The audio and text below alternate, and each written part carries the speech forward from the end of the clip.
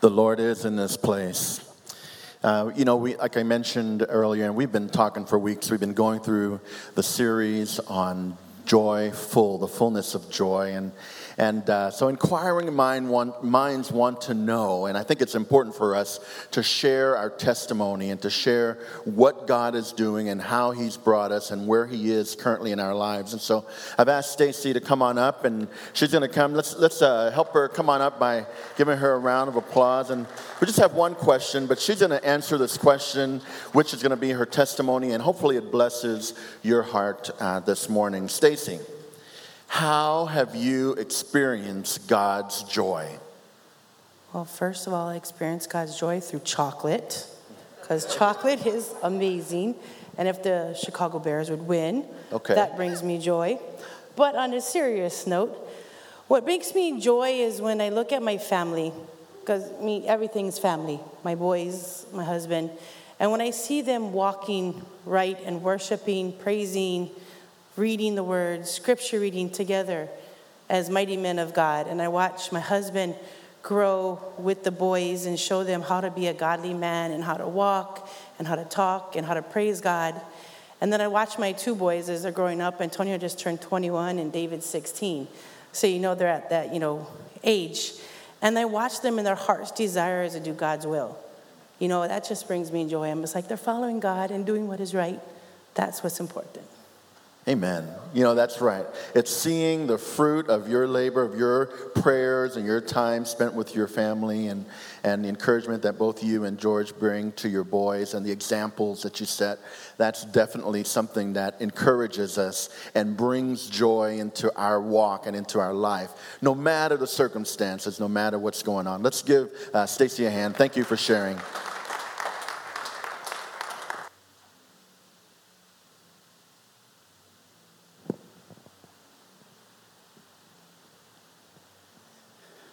Well, thank you, Stacy, for sharing.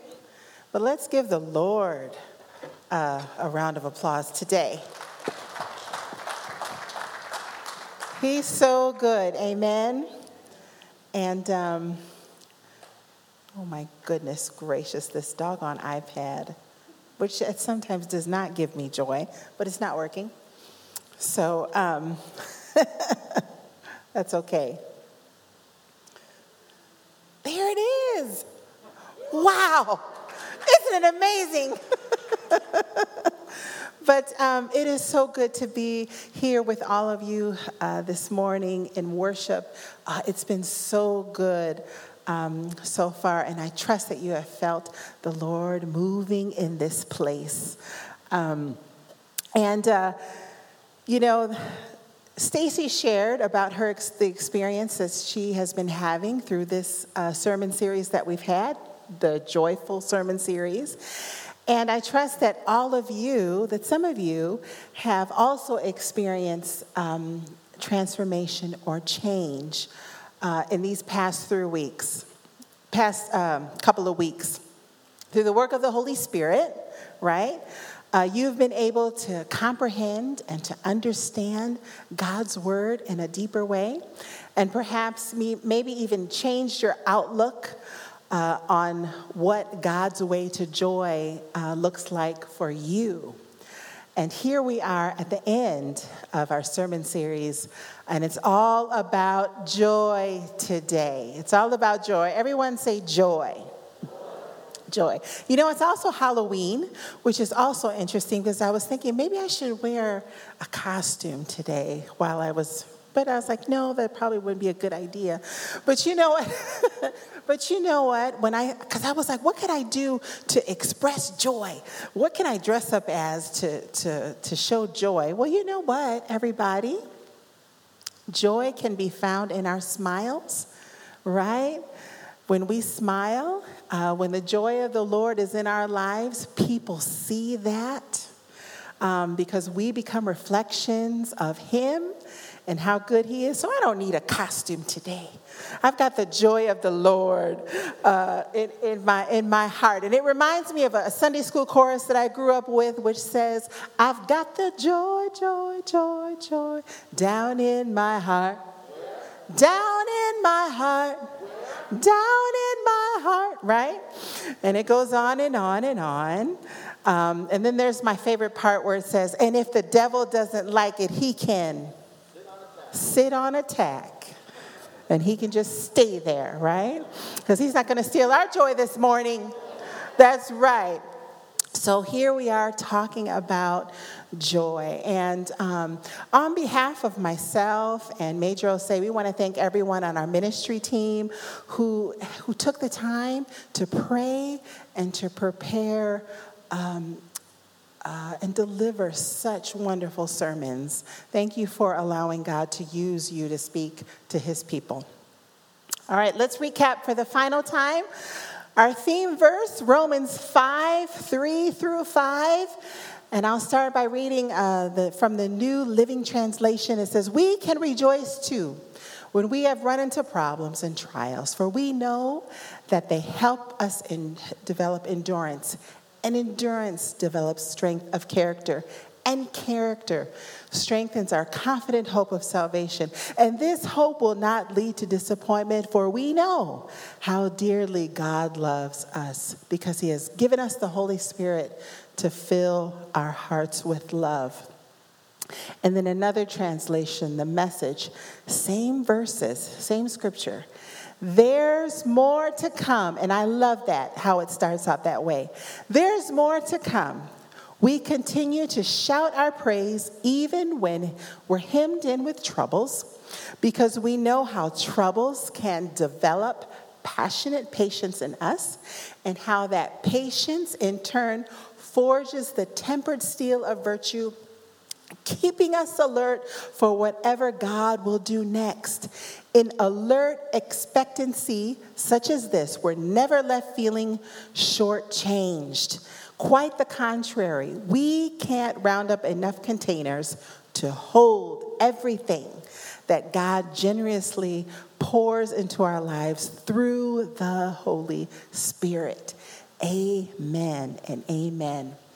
So while these verses, they don't specifically mention the word joy, the progression, or better yet, the outcome, leads us to joy. And it's because of God's love and the generous outpouring of the Holy Spirit that we can experience this joy. Though we may suffer, he is with you, to help us. Persevere, which builds character, gives you hope, which then produces joy. And this morning, I just want to take a few moments just to focus on how we can maintain this joy that God provides. Let's pray together.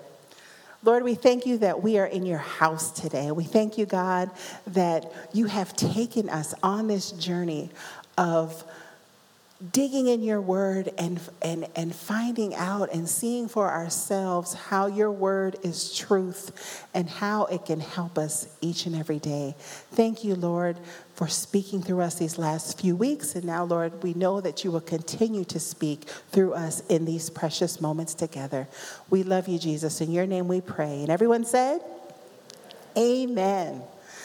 Well, a question that's often asked is, how does one maintain joy? How do we keep our joy? What does that look like? And one of the answers that somebody came up with was, the answer is, joy does not come from the world, but from God. Joy does not come from the world, it comes from God. And so what does that mean? Let's look a little bit further into that. It means that joy is a condition that is produced when we believe God is in control. Everyone say control. And he is working everything out for good. Joy is a strong sense of well-being. It's not produced by circumstances or by situations of life. Joy is produced by God as he works through our circumstances.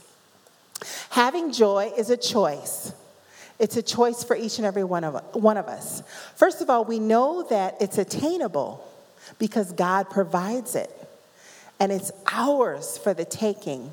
But having joy is a choice. Henry Nouwen, he says this about joy. He says, joy does not simply happen to us. We choose joy and keep choosing it every day. I'm going to read that again. Joy does not simply happen to us. We choose joy and keep choosing it every day. That means we have to be intentional with choosing joy. Last year, I don't know if you all noticed, but Choose Joy seems like it was on everything. Like you could get the t-shirt, Choose Joy. You could get the mug, Choose Joy. There are a lot of memes and different things like that all over social media. It was Choose Joy, which I loved, right? Because it just was a great reminder for me. But when you think about it, you don't just want it to be a cliche or something that you say.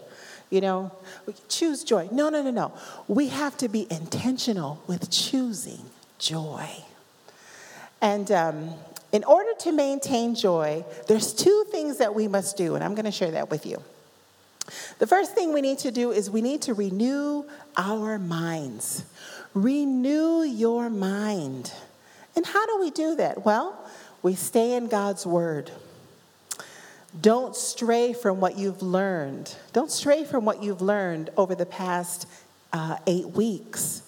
When your mind starts to wander, or when doubt begins to creep in, which it will, right? Remember what God's word says. Remember what he has done for you. Renew your mind, right? Ask the Lord to guard and direct your mind. Ask him, seek him. Because our minds are powerful things. It controls our reasoning, our intentions, our behaviors, how we react to circumstances, to difficult circumstances, all of it. And these are the things that we must bring under the submission of the Holy Spirit. There is a transformation that takes place when we stop focusing on self, on our circumstances, on the things of the world, and when we begin to focus on Christ. So renew your mind. Keep your minds renewed. You want to maintain your joy? Renew your mind. Romans, and then the next thing is stay focused on Christ. Stay focused on him. Romans 12:2. It's a great scripture. It says, do not conform to the pattern of this world, but be transformed by the renewing of your mind. Then you will be able to test and approve what God's will is, his good, his pleasing, and perfect will. Stay focused on Christ. There is joy in his presence. There's joy in his presence. Psalm 16:11 says, you make known to me the path of life. In your presence there is fullness of joy. At your right hand are pleasures forevermore. So maintaining our joy, we must renew our minds by asking the Lord to help us and by staying focused on him. The next part to this, trust God through the process. Trust him through the process. It's not always easy to trust. That word trust, that's something else. That's a big word. But we have to trust God through the process. Why? Because God is true to his word. Trust him. Trust in what he's doing in your life, even when you don't understand. We must trust him. Proverbs 3:5 says, trust in the Lord with all your heart. Lean not on your own understanding. In all your ways, acknowledge him. And what will he do? He will direct your paths. He will direct your paths. So we must trust him through the process. Another verse, Psalm 28:7, the Lord is my strength and my shield. My heart trusts in him, and I am helped. My heart leaps for joy, and I will give thanks to him in song. Trust God through the process. He knows what he's doing, even when we don't understand. I want to show you guys a picture here. This is my life map. And several years ago, I was introduced to life mapping. And as a Christian, this was an extremely helpful tool for me in looking at my walk with the Lord. Because this is what you do. Before you start this, you have to pick a starting point, and you have to pick an end point. And it could be a span of 5 years, 10 years, 1 year. And as you can see, there was a lot going on here. This is just a span of 5 years here. That was the time that I wanted to focus on. And when I completed this process, which took several hours to complete, I was in awe. Because to see what the Lord had done in just a matter of 5 years was just amazing to me. To see how, where he had taken me from and where he had brought me from to where I am now is just amazing. I was in awe after I looked at the work that was completed in my life map. And part of the process also, as you're documenting, you're encouraged to insert scripture, and you're encouraged to insert words that helped you or that got you through these times. And there's 3 pages to this. This is just 1 page. But the other page, there was the word several times, trust, and the scripture Proverbs 3, 5, and 6 was just all over that. And I love this because it's a great reminder to me of what God has done. Because sometimes we forget what God has done, right? But he's constantly ever working in our lives. Trust God through the process. I have a really good friend. Her name is Denise. And she also had the opportunity to do this exercise of life mapping with me. And I wanted to share her story with you today. Let's watch the screen.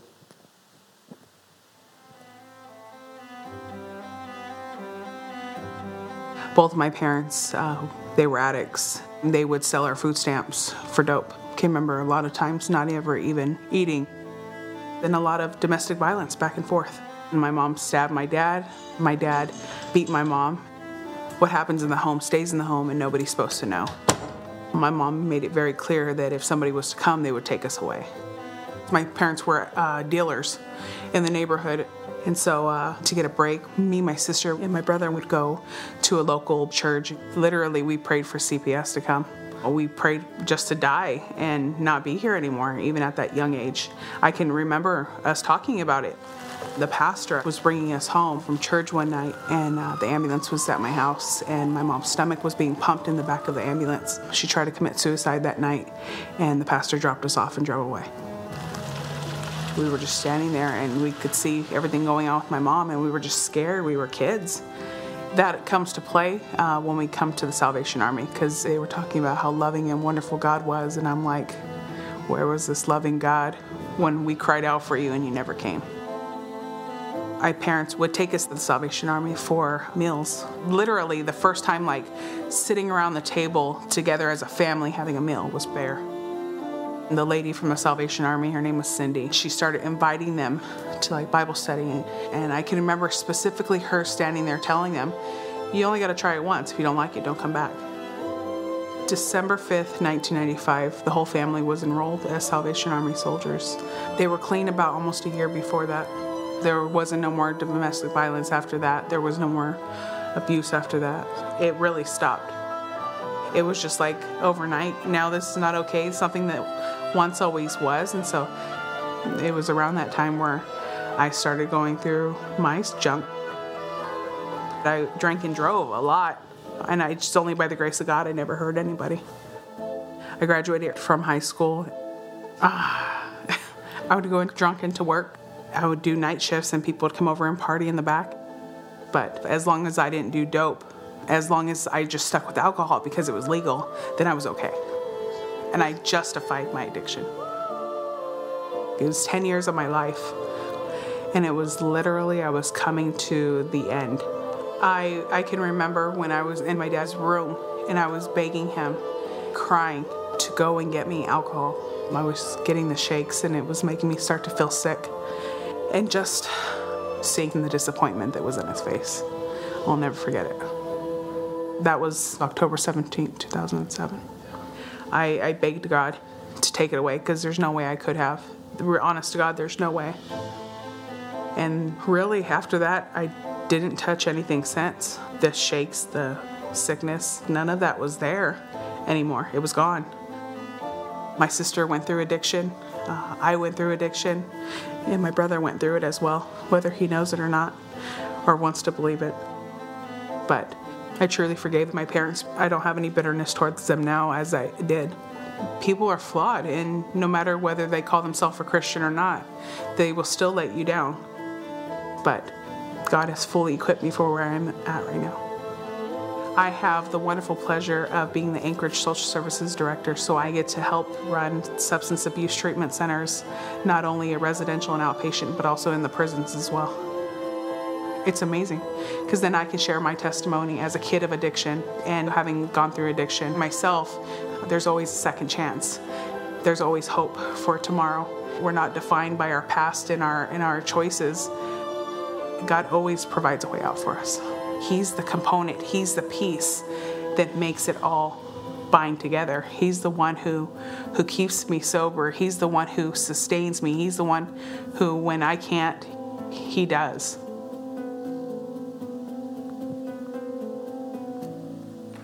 Yeah. God is so good, right? Yeah, that's my good friend Denise, and she's still serving the Lord well in Alaska and changing, making an impact in people's lives there. But you know, when she was going through it, I bet you she didn't know that she would be doing what she's doing now, right? And some things that stuck out to me in that video, well, first of all, I love that it had timestamps, right? You were able to see her journey. But these are the things that kind of stuck with me. She said, and here's a reminder for all of you. He's the component. He is the piece that makes it all bind together. She said, He keeps me sober. He sustains me. When I can't, He does. He always provides. This is the kind of God that we serve today. This is the kind of God we have, the peace giver, the joy bringer. And He is with you every step of the way. I'm going to invite the praise team to come now, and we're just going to have a time of reflection. And in that time, in these precious moments, you know that this place of prayer is always open. You can stay at your seats, but I want you to remember, I want you to reflect on what God has done in your life. I want you to think about that and then praise Him. Praise Him for what He has done. Let's just take a few moments to do that now.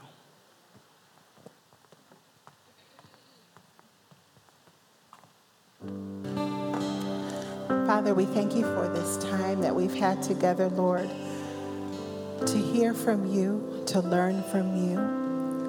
God, we thank you because you are ever working in our lives. You have a purpose for us, Lord. And I pray that we would remember to keep our minds renewed in you and trust you, Lord.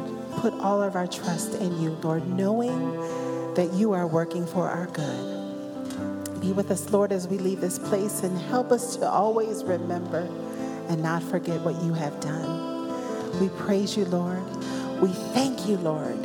In your name we pray.